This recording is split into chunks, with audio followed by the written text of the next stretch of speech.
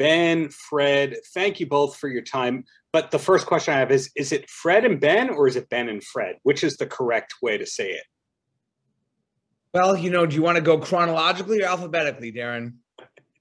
I thought it was in terms of family hierarchy. Yeah, I think it's really up to you. I think as long as my dad always said, you can call me anything you want except late for dinner. So we'll respond to whatever you say.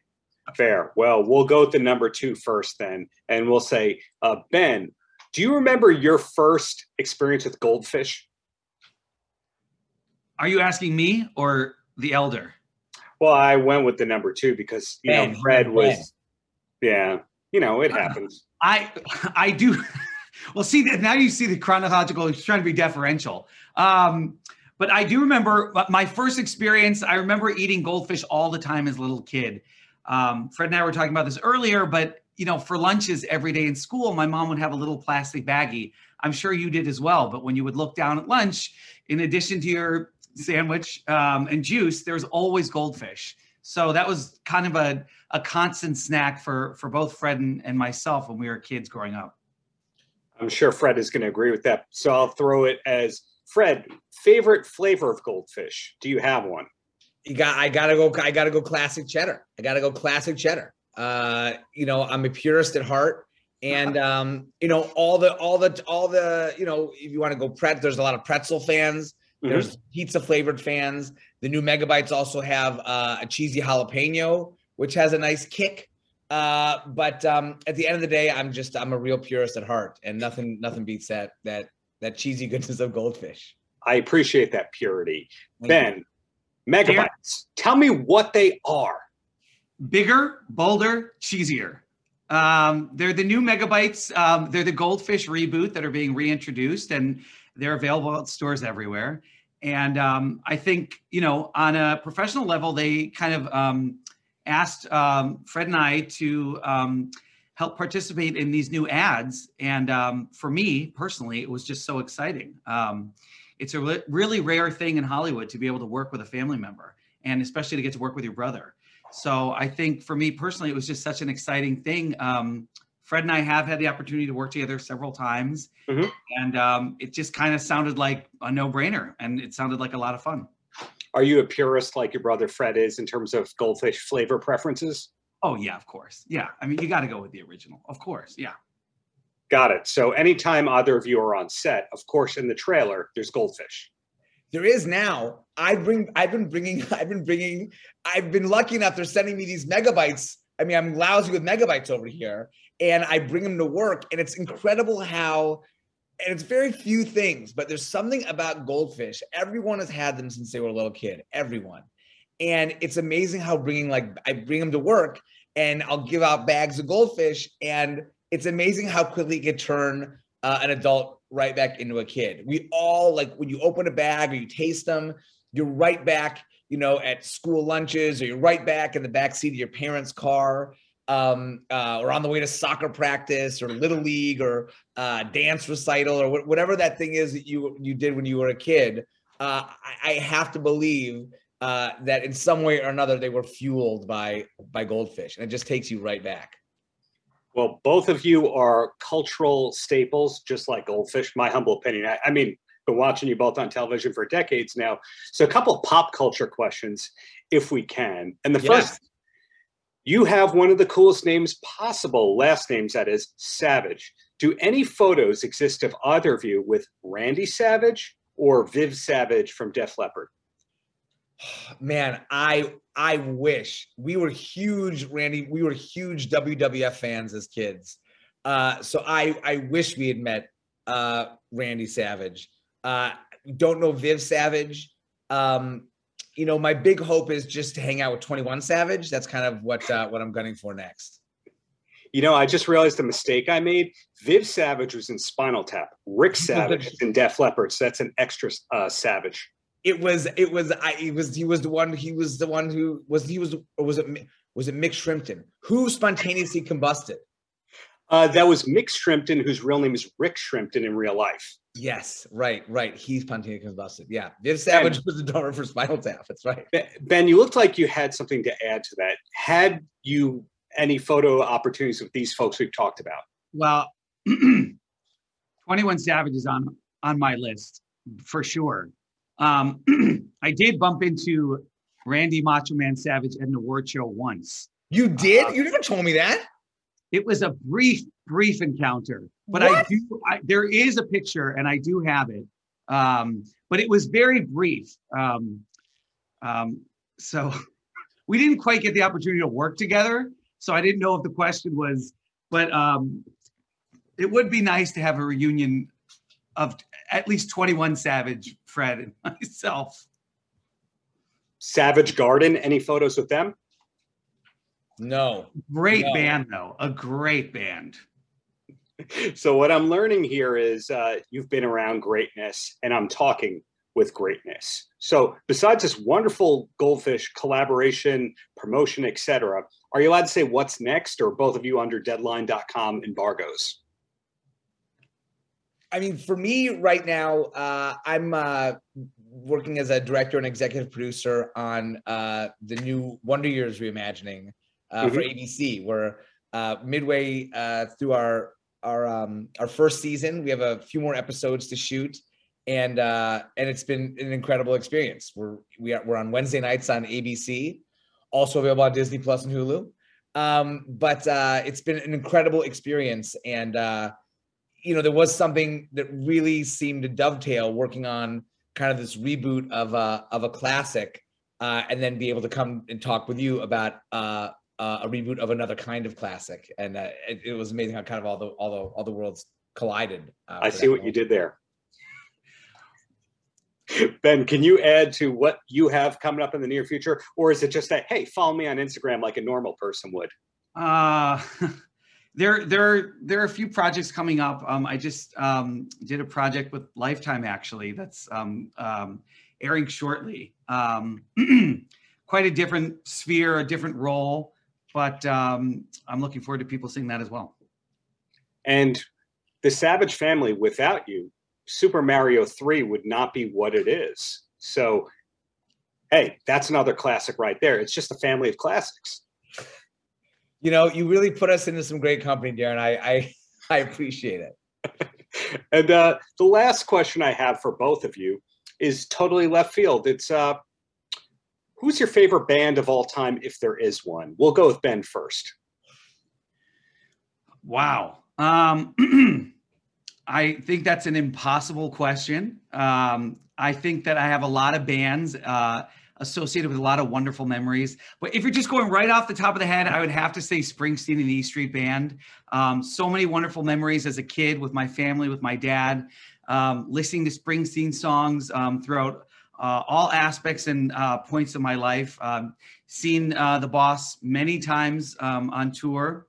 All over the country, and I just have so many wonderful memories associated with Bruce that if I'm pressed, I would have to say Bruce Springsteen and the E Street Band.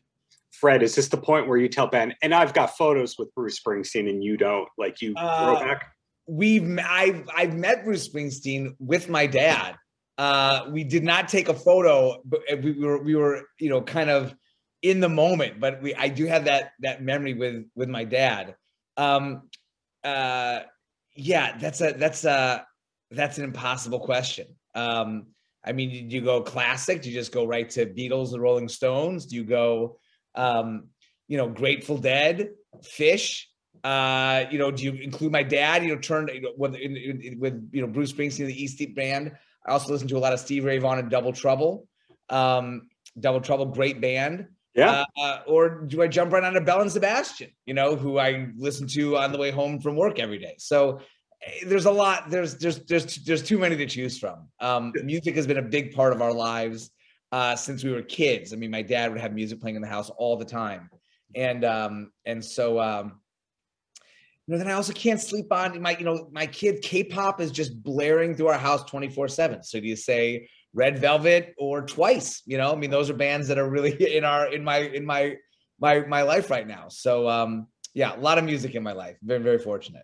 I think the correct answer is Van Halen, but we will end it there. Wow, interesting. Sure. Well, I can't argue with that. Thank you both so much for the many years of great entertainment, and looking forward to what's next, Goldfish or not. It's Thank a pleasure. you, Darren. Thanks, Nice Darren. chatting with you. Paltrocast. Ewan, am I getting you Hello, from Darren. Japan today? Yes, you are. Yes. Wow, filming or vacation? I have family here, so I spend some time here. Yeah.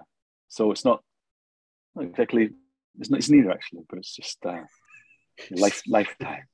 Somewhere between business Living, and just pleasure. just living, as Matthew McConaughey likes to say. Just keep living. Yeah, Well, like that. we were connected to talk about creation stories, and you do an exemplary job playing Alan McGee. Had you met Alan Oh, thank before you. taking on the role? No, not before taking it on. You know, and while we were putting this film together over the course of about 3 years and failing to get it on its feet, you know, many times, and failing to raise the money for it and failing to make it happen. You know, Alan was really supportive through that time. I was living in America. I'm still based there, and Alan was all over the world doing his different projects, and so finding a time to kind of meet when the film was maybe going to happen and maybe not going to happen. Until it was happening, we didn't actually kind of make that, you know, make our meeting happen, you know, and spend time together. So because it's kind of painful. It's kind of painful if the film doesn't happen. And you invest, you both, you know, for him to invest in me and me to invest in that too heavily, the film's not happening, then it kind of feels painful, you know, for both of us. So we kind of held off until we knew it was happening. And then when we knew it was happening, we had about, you know, literally days, you know, to get the wigs together, to get the costumes together, to get the locations together, to get, you know, everything that we needed to make that film happen. Prosthetic ears, you know, I had little things behind my ears that would kind of make them just a little bit more McGee-like, and McGee-like. some prosthetic. Yeah, I had some prosthetic teeth stuff done as well. I can't quite remember, but it was a couple of years ago now when we actually made it. But so yeah, I did meet him, and we did hang out, and we did spend a good time, and it was excellent. Really time well spent. And well, really one thing that you and Alan have in common for me is you're both instrumental in my development as a music listener, because the Train Spotting soundtrack really, really opened up things for me with, you know, what great Britpop and electronic music there was coming out at the time. Then Alan, all the creation stuff mattered to me a lot. So for you, how much did you know about Creation Records before taking on the role? Very little. I knew very little about it. You know, I was aware of Alan McGee as a cultural icon, his legend, and obviously coming from Scotland, these iconic figures are real heroes in Scotland because they went down south, they went to London, they went to, you know, wherever they went, and they made stuff happen, you know. And that, you know, when you're living in Scotland, that's like, wow, because Scotland can be quite parochial and have its own sense of identity. For someone to reach out of that and go down and kind of start bending the culture into the shape they want it to be is like really exciting, you know. It's almost like supporting a football team or something, probably. I don't support any football teams, I don't know. But yeah, so he was a legend, but I didn't really know him. I didn't know him as a person. I wasn't listening to the music that he was putting out. It wasn't. I mean, it was on my radar, and so much I was aware of it, but it wasn't the stuff that I was listening to. So, yeah, I was a clean slate. Well, one of his big discoveries was one of my favorite bands, Teenage Fan Club, who are from Scotland. I didn't know if that was a band that you were familiar with, but you didn't know that they were on Creation. I only really knew them by their name. I didn't know the music until much later. So I'm more familiar with them now. But that world of music kind of, I don't know, what would you call that genre? Like indie? Power pop, but they were also kind of power, shoegaze in a way. Yeah, I kind of really, shoegaze just rubbed me up the wrong way. Like I just felt like it's like prideful underachieving, you know, and I just felt like, and that was kind of quite a snobbish, over principled response to it, but it just rubbed me up the wrong way. So I kind of just blocked that world out, and I didn't appreciate the kind of degrees of like art that was being made there. I appreciate it more now, but at the time I just kind of thought, no. Are you that way with movies and other things, or is it just music where you don't like the underachievers? It's unfair to say underachiever, because I'm an underachiever, you know, like I'm definitely an underachiever, and you know, so that's not a crime, as I see it, but I am a bit snobbish about certain stuff. Things can rub me up the wrong way, and then there's stuff that I absolutely adore and love, you know, when I feel, and you know, things that I feel inspired by, cinema and music. So I understand what you're saying, where it's not just entertainment to you, that you care about the craft and what goes into it, and you're not just looking to laugh or cry. You go, well, why am I laughing? Like, why am I crying? You're looking for the motivation behind the art, not just... Yeah, exactly. Like reason why. You know, that's what you're saying. Like, why am I? Why is this? You know, like reason. I want reason, and I don't want it to. I don't mean that everything has to be, you know, intellectual at all. Like, I don't mind the opposite of that. So that means no professional wrestling, no WWE for you. No, not. You're right. Yeah. I mean, maybe if I'm a participant, only as a participant, participation only. Well, it's fair. Participation only. You know, do not be a spectator. No. Well, with the motivation behind the art, a lot of what you're saying reminds you of what Noel Gallagher from Oasis would say. He's very critical of art, but sometimes he can just turn off and like the dumbest stuff ever. So for you, is it kind of like it has to be the smartest or the dumbest, not a lot in between? Well, it might end up like that. I do love the idiot, you know, like people that the idiot in art, you know, in film, and yeah, I got a soft spot for the idiot, and a lot of the characters I play are idiots, you know, and I you know, love what that makes possible, you know, because that opens a lot of possibilities where people are not constrained by what's right and what's sensible. You know, it opens up a lot of elasticity in what you can play with, you know. Well, so yeah, that makes sense, because you've done a lot of very cerebral movies for the UK and Scottish market, yet you've been in a lot of dumb, awesome American action movies at the same time. You've been able to navigate both those waters. So kudos to you. And, you know, Creation Stories is why we're connected. But are you allowed to say what film or what project is next for you?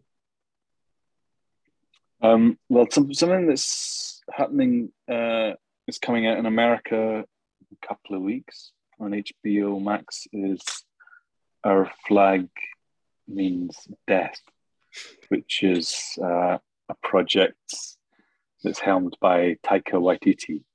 Oh yeah, it's about What We Do in the Shadows. Big fan. Yes, yeah, exactly, and it's about idiot pirates and love. You know, it's a kind of a love story about idiot pirates. But no werewolves, I hope. No, although I do have a fantastic weapon in the series that kind of could stand in. You know, if a werewolf was unavailable, I could take their place for an afternoon, with my metal fangs, and do some proper damage. But no werewolves. But it's a great fun, ridiculous show. Lots of idiocy, lunacy, and some great people involved in it. Wow. And the last thing I want to know before I let you go, do you think we'll ever see a memoir from you? No, I don't think so. My memory is really terrible. As an actor, I've learned to adapt my memory to short-term learning of text, dialogue, and I can only hold so much of it. That means that my short-term memory can get into good shape, when I'm working, but my long-term memory is sacrificed. I really tragically, I will never remember that stuff. That would go into a memoir. Oh well, only fragments. Have to make it all up. Bottom line is, you were excellent as Alan McGee, and looking forward to that show from HBO Max and whatever's to come from you. Thanks for the many years of great entertainment. Thank you, Darren. Thanks very much. Paltrocast. It's an honor and a pleasure to reconnect with you. Now, I had the pleasure of speaking with you like 6-7 months ago before this movie was sold, and you were busy at the time. It was a pleasure then. It's a pleasure now. Aside from talking to the media elite, good day for you so far? Yeah. Listen, I need to ask you something. Yes. Are you really a PI? Oh boy, they Googled me. Yes. You are. Oh, do you need somebody looked up? Yeah, no, I did it. I looked it up. I remember looking you up last time, but I didn't. I found this. Oh wow! It says licensed PI. That's amazing. It's like like Jim Rockford. It's fantastic. Every now and then there's an entertainment overlap to being a PI, where I'm writing an article and you got to track down who's handling this person. Or every now and then you have somebody who's hurt, but also a musician, a comic, an actor, and it overlaps. Dude, your life is either an amazing movie or an incredible series that needs to be written. We need to have a chat about this. I think that, honestly, that showbiz, and then I also happen to have a PI license that sometimes comes in handy. Wow. There's a brilliant story in there. I don't know who would play, like Ryan Gosling or someone plays you, sort of maybe we should set it a few years ago when things were sort of a little bit, there was like sort of set in the 90s, maybe when there's a bit more snooping about and less playing around on computers. That's it. We've got a premise. We've got to pitch this to someone. Well, speaking of brilliant pictures, Creation Stories connects with me on so many levels, because not only is the story great, but this is the music I love, because not just Oasis, who's one of the focal points of the whole thing, but Teenage Fan Club and Ride. I love all the shoegaze kind of stuff. Chapter House, Swerve Driver, etc. Were you always a fan of this, or is it that you came back and you rediscovered it when you were? No, I was always a fan of that. It's so funny because the shoegazer thing was actually bigger in the States than it was over here. Surprisingly enough, because for my sins, one of my best friends, and he's a complete fucking liability, is Russell Barrett, the bass player with Chapter House. Yeah. So he was telling me all the stories about, when they had Nirvana open for them at one point. They were doing this stuff in America and then coming back and it wasn't quite the same, vibe. It was more indie lo-fi over here, and in America they're playing bigger stadiums and selling more records. And the shoegazer thing sort of became the grunge thing. You know, that was sort of, it spawned grunge, which then sort of turned around and ate it. You know, so grunge became sort of shoegazers on gazing on steroids. So I'm very very aware of all of that. I'm very aware of the of that scene. And yeah, you're absolutely right. Reconnecting is what it was, because me and my best friend at the time tried to go and see the Jesus and Mary chain play at the London School of Economics, 15 years old with a fake ID, and we were told, not only you're not coming in, firstly, the band's finished, and secondly, there's a riot, and thirdly, we don't like the look of these IDs. So I have a strong connection with that, and I distinctly remember when the first of those bands that really hit a nerve with me would be when Screamadelica came out, when Primal Scream really hit that, and then Ride were tremendous, and then Oasis sort of blossomed out the top of that. So I hadn't bought a contemporary record for about 5 years, and then it was all horrible manufactured pop music, which I allude to in the film. You know, terrible plastic pop stars that were just all needed to be drowned, and then suddenly from nowhere there were these bands that were great, and then out of that came a super group, and then 2 or 3 other super groups, as I say in the film. You know, Pulp, Radiohead, Blur. You know, they came out of the wake of Oasis being a stadium band. So yeah, it was very very much about me reconnecting and rekindling all those relationships. I've got a couple of hilarious photographs of me and Noel Gallagher knocking about from years and years ago that are ridiculous. And I've got and I'd met Liam a few times. I'd actually met Alan a few times, but he didn't remember, funnily enough. So the movie kind of delves into why that may or may not be the case. Yeah. So yeah, answer your question. Yeah, it was me reconnecting to something that I'd never really lost touch with, and being around at the time when music was nothing and then it was everything. You know, it was I tried so hard to evoke that epoch, you know, that sensation, what people were, because this is what I was feeling. I think in doing that, I may have alienated some people because it's not a pedestrian by the numbers movie, but I've engaged other people like you that have gone, yeah, I get it, because I like that. I was there. I bought that record. I felt like that when I listened to that record. I felt like that when, you know, I don't think these days people listen to a song and then jump up and down in their front room, you know, in front of their nan for 10 minutes and then play it to death when they buy it, because music is a thing on your phone and you just do that with it. You know, then it's like you get on a bus and you go to a store and you hope they've got it, or you phone up and order it and then you get it and it's this big and it's in a bag and everyone knows you bought the thing, and you read the cover of the record for liner notes. Yes. Yeah, exactly. Like clues about these brilliant people. And some people have seen the movie and have been just reconnected with that, and other people look at it and go, I don't get it. Music's a thing I get on my phone, you know, I don't understand. So I found, ironically, you never understand until the film's reviewed. You never really get the full aspect to it. Obviously, I love the good reviews. Paltrocast. It's the Paltrocast now with Darren Paltrowitz. Get ready to listen to your favorite artists. Paltrocast. Robbie, Andy, such a pleasure. Season 2 of this show is excellent as expected.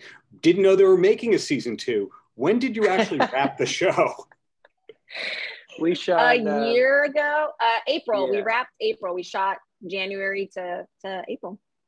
Wow. Well, before I throw a question at Robbie, Andy, my question for you, usually when you have somebody that's multi-talented, that's an actor or an actress, they want to shoehorn all that into their roles. Like we see every Travolta movie, he's dancing. In your case, no guitar playing. Was it ever almost a thing where you played guitar as part of the show? No, it never was. And actually, Greg and I had a conversation about it in the beginning, right before we started filming, about Nora, about her abilities. And, you know, I think for me, it was so wonderful playing a character that wasn't a musician. And, you know, it's great. We have all these talents and gifts, but that doesn't mean you need to put it all in everything. And for me, playing Nora, there are already so many similarities, and she already fits so well that I love that she isn't this great singer, you know, even though we see her singing with Robbie, you know, she's okay at it, but it's not this like, watch me play. And, you know, in season 2, there's a scene around the campfire with the Lud camp. And there was kind of this thing of like, oh, does she bring out the guitar? And it was just like, you know, no, she's just not, that's not who she is. And we're not going to force it. And I really liked that. You sing and play the guitar, they're going to be like, why the hell she work at Lakeview? Fair assessment right there. Why does she work at Horizon? Get her a record deal. Well, Robbie, in your case, we see a lot of depth from you this season, as with the prior season. And one of the focal points is, hey, the dude's in shape, he's jacked and all that. Does a lot of effort go into that for this role? And I asked that, like, was the character written the way that we see it when you got the original script? Yeah, I read the script the first time and I thought, this is me. I like same sense of humor. The character speaks the way I speak. Greg had just like, it's just one of those rare times you read it and you just go, I can do this. And that was amazing. And I was talking about this a little earlier today in one of the interviews. They said, you know, what do you bring to Nathan and like, what would you want to bring back from Nathan to your own life? And I can't really separate the two. I'm bringing a ton of myself to this character. We have the same sense of humor. We have the same speech pattern. I have, you know, I like to think I care for my friends and family the same way that he does. New Nathan, not old Nathan. But I just relate to this guy so much. And the physical side of things, I mean, I kind of grew up playing hockey. I've always tried to stay in shape. I don't think I'm funny enough to get too out of shape. So I always just kind of treat it as part of the job. I think it was pretty funny to have the like bicep blowing up scene because this guy is still, you know, he's still self-conscious. He sees the stud that Nora's got in her phone on her dating app. And he's like, oh no, like this is, I gotta get back into shape. So, you know, stuff like that's really fun to play with from Greg. But I think that from episode 1, I was very much like the character already. And then Greg is so good at finding in casting and through the casting process, finding these personalities that work and are innately the characters. And then further pushing that direction and bringing out people's, you know, charming personalities and the things that make people love them. And I think that's part of why the show is what it is. Well, the wife and I devoured all 7 episodes in 2 sittings. Love it. Hope there's more to come. And next time I interview you, Andy, I'll find out if you were really watching Billy Madison or not on that screen. But thank you for your time and looking forward to future projects. Thanks so much, Darren. Paltrocast. Owen, Allegra, really a pleasure to speak with both of you. I appreciate, Owen, that you're wearing the hat. Thank you. Thank you. That means a lot. That cut deep. Some people, Allegra, made some jokes, some silly, hysterical jokes, but some people can see the depth and the meaning and the nuanced layers of my hat. Here's the deal. I just love that you're the most ubiquitous character on the show, and you're also recognizable as a person, and yet somehow we need another reminder of exactly who this you are. hat was not a part of the hat's just me. The hat came before the show. Right. That's right. Well, something that you both have in common is this second season, we see a lot more depth from both of you in that you're playing multiple characters. Without spoiling anything, Allegra, we see a lot going on here. Yeah. So, Allegra, did you know this story arc was coming per se, or is this an episode by episode kind of show where you get the scripts? A little bit of both. had a feeling that one of the main elements was coming. I was definitely aware of that, but the episode to episode challenges, I'll say, like the hoops that she has to jump through, those were discovered script by script. And I wish there was a hidden camera so that you guys could see our expressions and our reactions, usually with my spouse in the next room of, what, and I can't say anything and I can't do anything about it. I just have to look forward to it.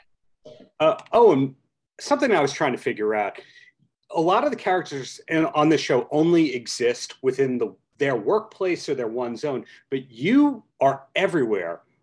Did you have more filming shoot days than anyone else this season? Yes. A lot of times I'm in the background serving somebody water. So it's a lot of that. It's a lot of like, what'll be really funny is they'll be like, Owen, get down here. We need you in this scene. Oh, we can't start until you're here. Quickly.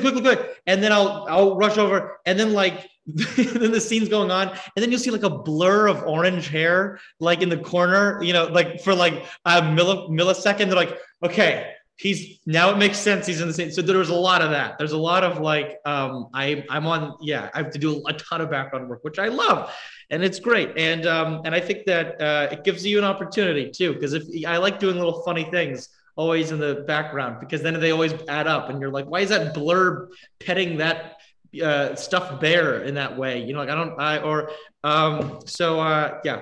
I am. Busy. Following up on that before I throw one at Allegra, if you theoretically, preventing any spoilers here, if you did grow a beard this season, did you film that stuff towards the beginning or towards the end? Oh, did I grow a beard this season? Oh my God. Yes. Nothing can be shared. I don't know. I was told specifically not to discuss anything involving the beard, but I will say this: shit gets crazy with the character who has a beard. It's really strange. It's very funny. They told me not to go into it, but theoretically, if somebody grows a beard, there's this character that might grow a beard, and he's a sourpuss, and he's very funny. I really enjoy that character. Didn't really have to grow it, so we could film it. No, I think I grow it. Okay, yeah. He believes he grew it. I have a lot of testosterone, and if you ask me to grow a beard, I can do that in like a day and a half. That's incredible. And the last thing I'll ask before I let you go, Allegra, is the hug suit comfortable? Yes and no. Ingrid wears a lot of tight things. And just season 1, I would look forward to the hug suit all the time because it meant I had a lot of space and I could also eat whatever I wanted at lunchtime or the day before, but it gets really hot really fast. And the hardest part about it is the the skull cap, because I can't hear.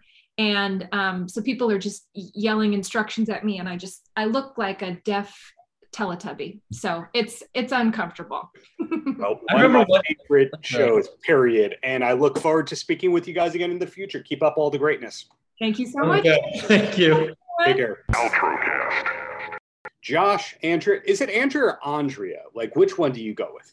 I go with Andrea. Okay, correct answer. Anything else would have been incorrect. It's a pleasure to speak with you. I've been watching your projects for many years. Andrea, I've seen you in all the projects related to the state. Josh, it's great to see you in Pam and Tommy, etc. But we're here to talk about Upload. And both of you have characters that are not the most likable characters, but you can tell there's a lot of work that goes into it. So Josh, first, how much of you is there in Ivan? There's a significant amount of me that is in Ivan. I think I had the good fortune to meet my wife right after college and grow up pretty significantly as a result of that. But had I not, if I just stayed like a college freshman, that would basically be me. Video games, drawings that I made on the wall, lots of comic books and weaponry. Wow. Okay, we would have been friends in college. Andrea, same question goes at you with the character Lucy, an essential part of the show that keeps driving the story along, but also you go, oh, as a fan of the show. How much of you is there in Lucy? I am not like Lucy. I really am not. So I do sometimes get cast as these like alpha females, and I am so not that.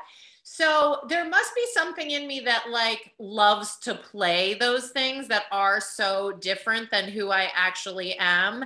I think it's kind of like my fantasy of who I am, like a dumb bossy bitch. But in my real life, I'm just like, do they like me? Is it okay? So I think for me, it's so fun to play this character because she is so not like me. Yeah. Well, a follow-up to that before I throw one back to Josh here is when you're watching, if you were avoiding spoilers here, if you were watching surveillance footage on the screen in this show, what is actually on your screen? Is it blank or is there temporary footage or actually the surveillance footage? Oh, it's blank. It's blank.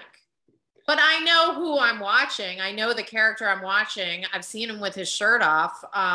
So it's not hard to imagine. And yeah, I mean, I love playing a woman who is just lecherous. It's so fun and so needed in this world. And I'm happy to do my service. And similar question to avoid spoilers at Josh. If there were Roombas near you, were they actually in the room while filming the show? So yes, they were. I actually asked for time away from everyone with the Roomba. Nothing lascivious happened, but I wanted to imbue this thing with actual emotion. And so I I hid a picture of my wife very close to me in the room that you can't see on camera. But every time I looked at the Roomba, I wanted to imagine a real person and a real love story happening. Pretty significantly weird. Ooh, what an actor's secret reveal. No one knows that. I love that. The bottom line is, as I said at the top of this, longtime viewer of both of your projects. Josh, looking forward to The Composer whenever that comes out. Andrea, we'll follow you on social media. Keep up the great work, both of you.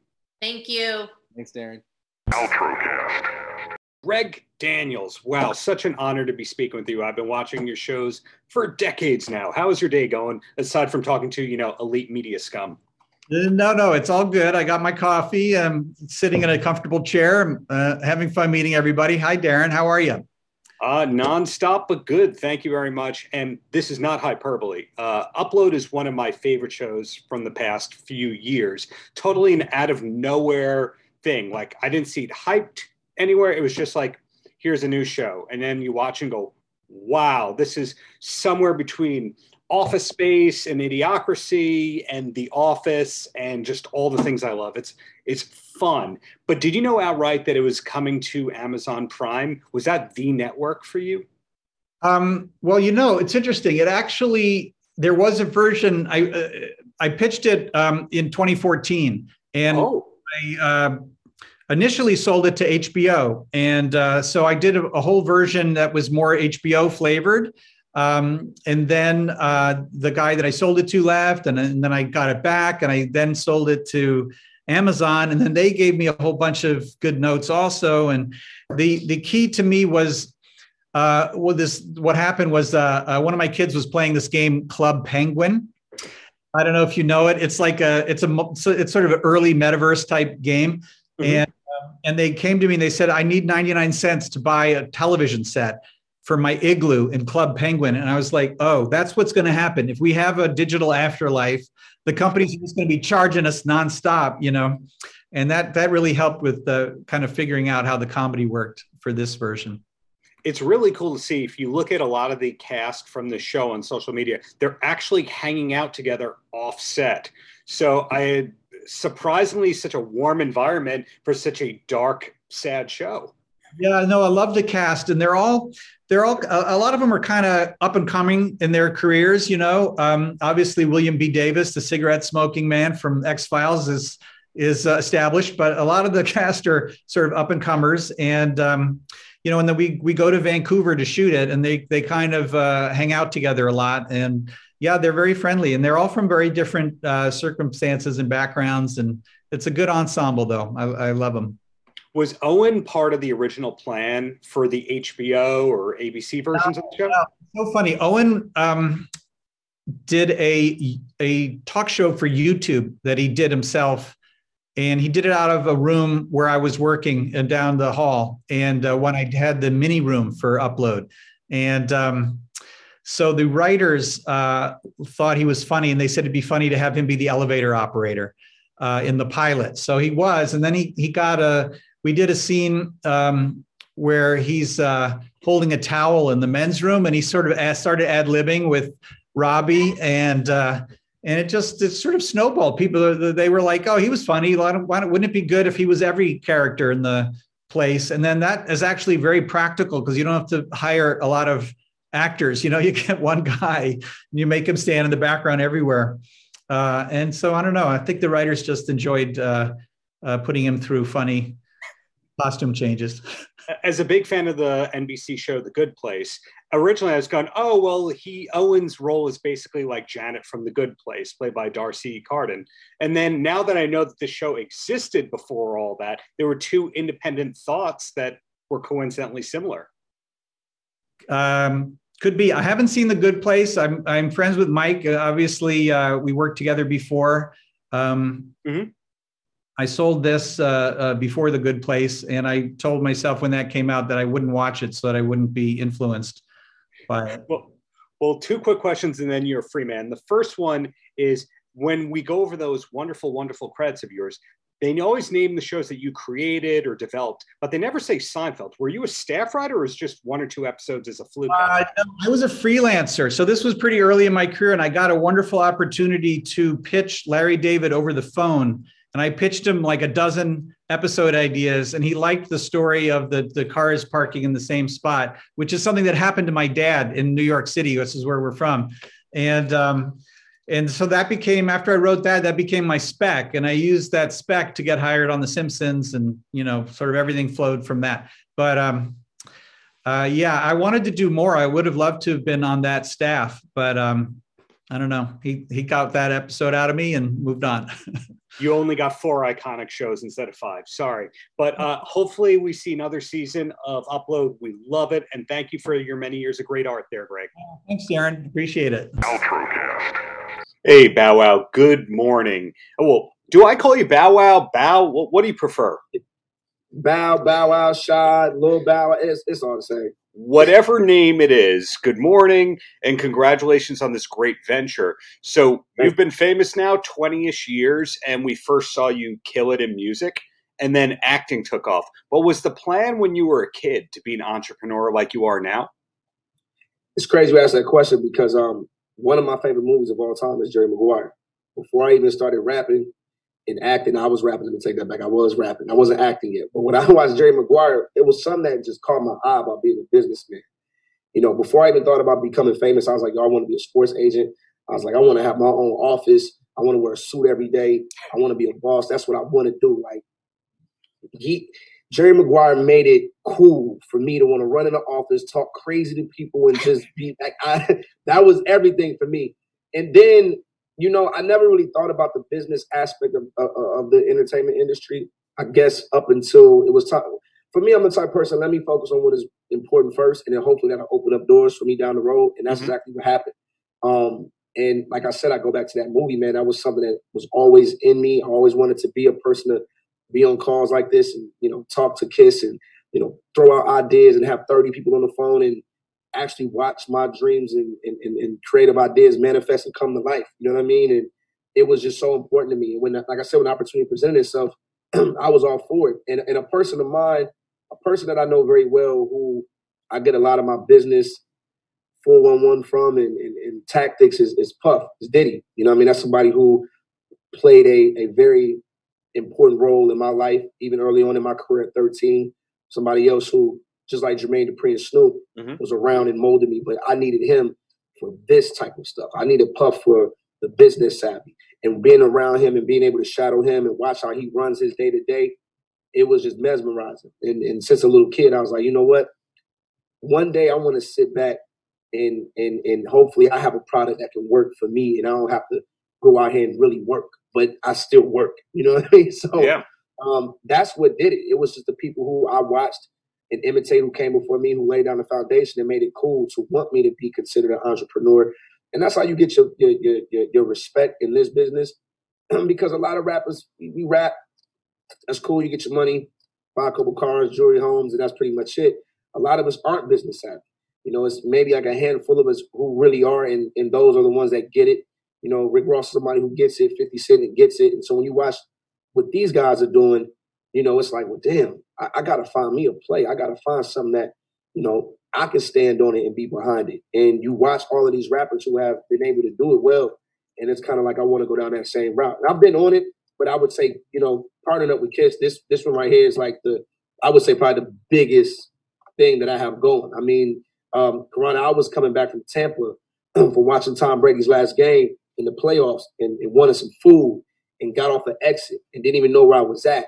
And I wanted some Chick-fil-A, and next to the Chick-fil-A shopping plaza was like a like just I don't know if it was like a warehouse or whatever, but I just seen the do-rags and the brushes just like posters plastered on the wall on just a vacant lot. And I'm like, oh God, like this. I called my mom, like, nah, I think we got something. This thing is crazy. I'm in some town I don't even know how to pronounce, and they know what's going on. So yeah, man, it was just something I had to do. And for me to expand my career and become one of the greats, you got to expand, and you got to show people that you're just not a one-trick pony. Well, quick follow-up to that. Besides yourself, any celebrity friends that are already on board with the product that you can say, or do we just have to wait and see and follow social media? I can tell you. I mean, my phone rings all the time. Like, you know, it's a gift and a curse with being like the king of the do-rags and the twist brushes and all of these things, because, you know, everybody feels like they're entitled to some free product, right? So I have products just laying all around my condo. And if it's not Nelly, who just hit me recently while we went to the Super Bowl, like, yo, I need some of them do-rags. I'm like, well, why don't you go buy some of them do-rags? Like, you know what I'm saying? So it's like a gift and a curse. Snoop is always calling me one do-rags. Who else? I mean, just so many people reach out to me wanting things. And it's cool. It's cool. Like, it really is a lot of, and to be honest, a lot of athletes. They travel all the time. Dame Lillard is a good friend of mine, plays for the Trailblazers, always hit me up for product and things like that. There's a wide receiver that plays for the Miami Dolphins. I kid you not. He does his press conferences in our do-rags. He has never missed a press conference when he's not wearing one of these. And it's the craziest thing. And that's how we've been able to bond over social media. And I'm like, yo, bro, because I know we're not sending you. I know I'm not even calling the kids and telling them to send you stuff. Let me know what's your address. I can make sure you get some product, because you really, really support the product. And then, of course, your regulars, your boys, the friends, they just come over and just go right in the stash and just grab some. So it's a gift, but the bad curse is the fact that they know you got them. And, you know, they going to call for the freebies. But I always tell them, listen, when I wanted something from you, I went out and supported you. So I need y'all to go do the same exact thing. But no, I love it, man. And everybody loves the product. And, you know, everybody's wanting it. And that's what we want. We want people to want it. And I love when people call me saying I can't find it. They're gone. You know, one of my friends went to Walmart and couldn't believe it. I didn't even tell him. I don't know how, because he follows me on Instagram. I made the announcement, but he went in Walmart and lost his mind. Like, oh my God! Like, and they were gone. I think he probably got like the last one left, maybe like two left. I think on the shelf. So it feels good, man. It really does. Paltrocast. That looks like April and Dr. Russo. Thank you for joining me. I'll throw the first question at April, and I'll add in a how are you doing along with that. But tell me more about the Don't Skip campaign. Yeah, hi. The Don't Skip campaign is in conjunction with GE Health, who I paired up with for breast cancer awareness last year, Breast Cancer Awareness Month last year, and wanted to touch on again, being that the Winter Olympics are here, I wanted to use my platform to continue to encourage women to look out for their own breast health and drive awareness around prevention. And so throughout COVID, some women skip their screenings. And so it's just an encouragement to get back on the routine, go back in for your yearly mammograms, because that's so important as far as detection goes and taking care of yourself. And that's where the Don't Skip comes from. Dr. Russo, that was a fantastic description by April. Anything that you can add to that about the Don't Skip campaign or the importance of mammograms and overall health awareness?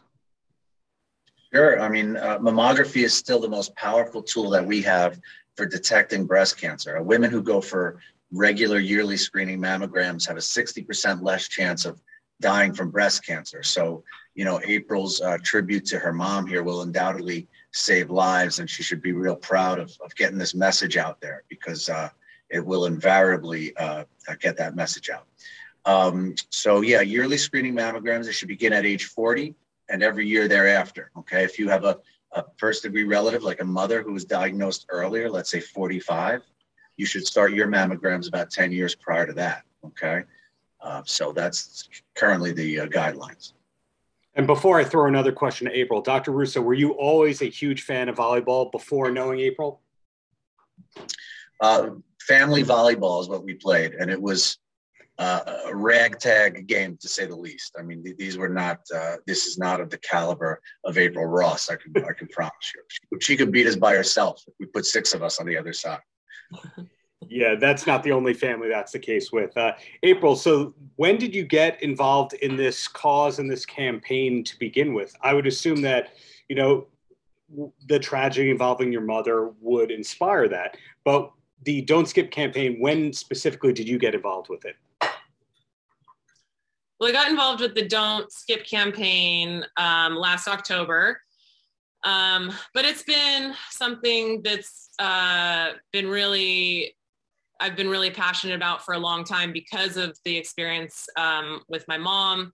And it's just a way for me to kind of honor her memory, use it for good to help other people, and hopefully encourage them to take measures, preventative measures to protect their health in the long run. I'd say, you know, when I started playing professional beach volleyball and I had a bigger audience, a bigger platform, I wanted to use it purposefully. And so any opportunity I have to drive awareness and prevention, I try to take it. And so it was just really fitting to pair with GE Healthcare for their Don't Skip campaign. Paltrocast.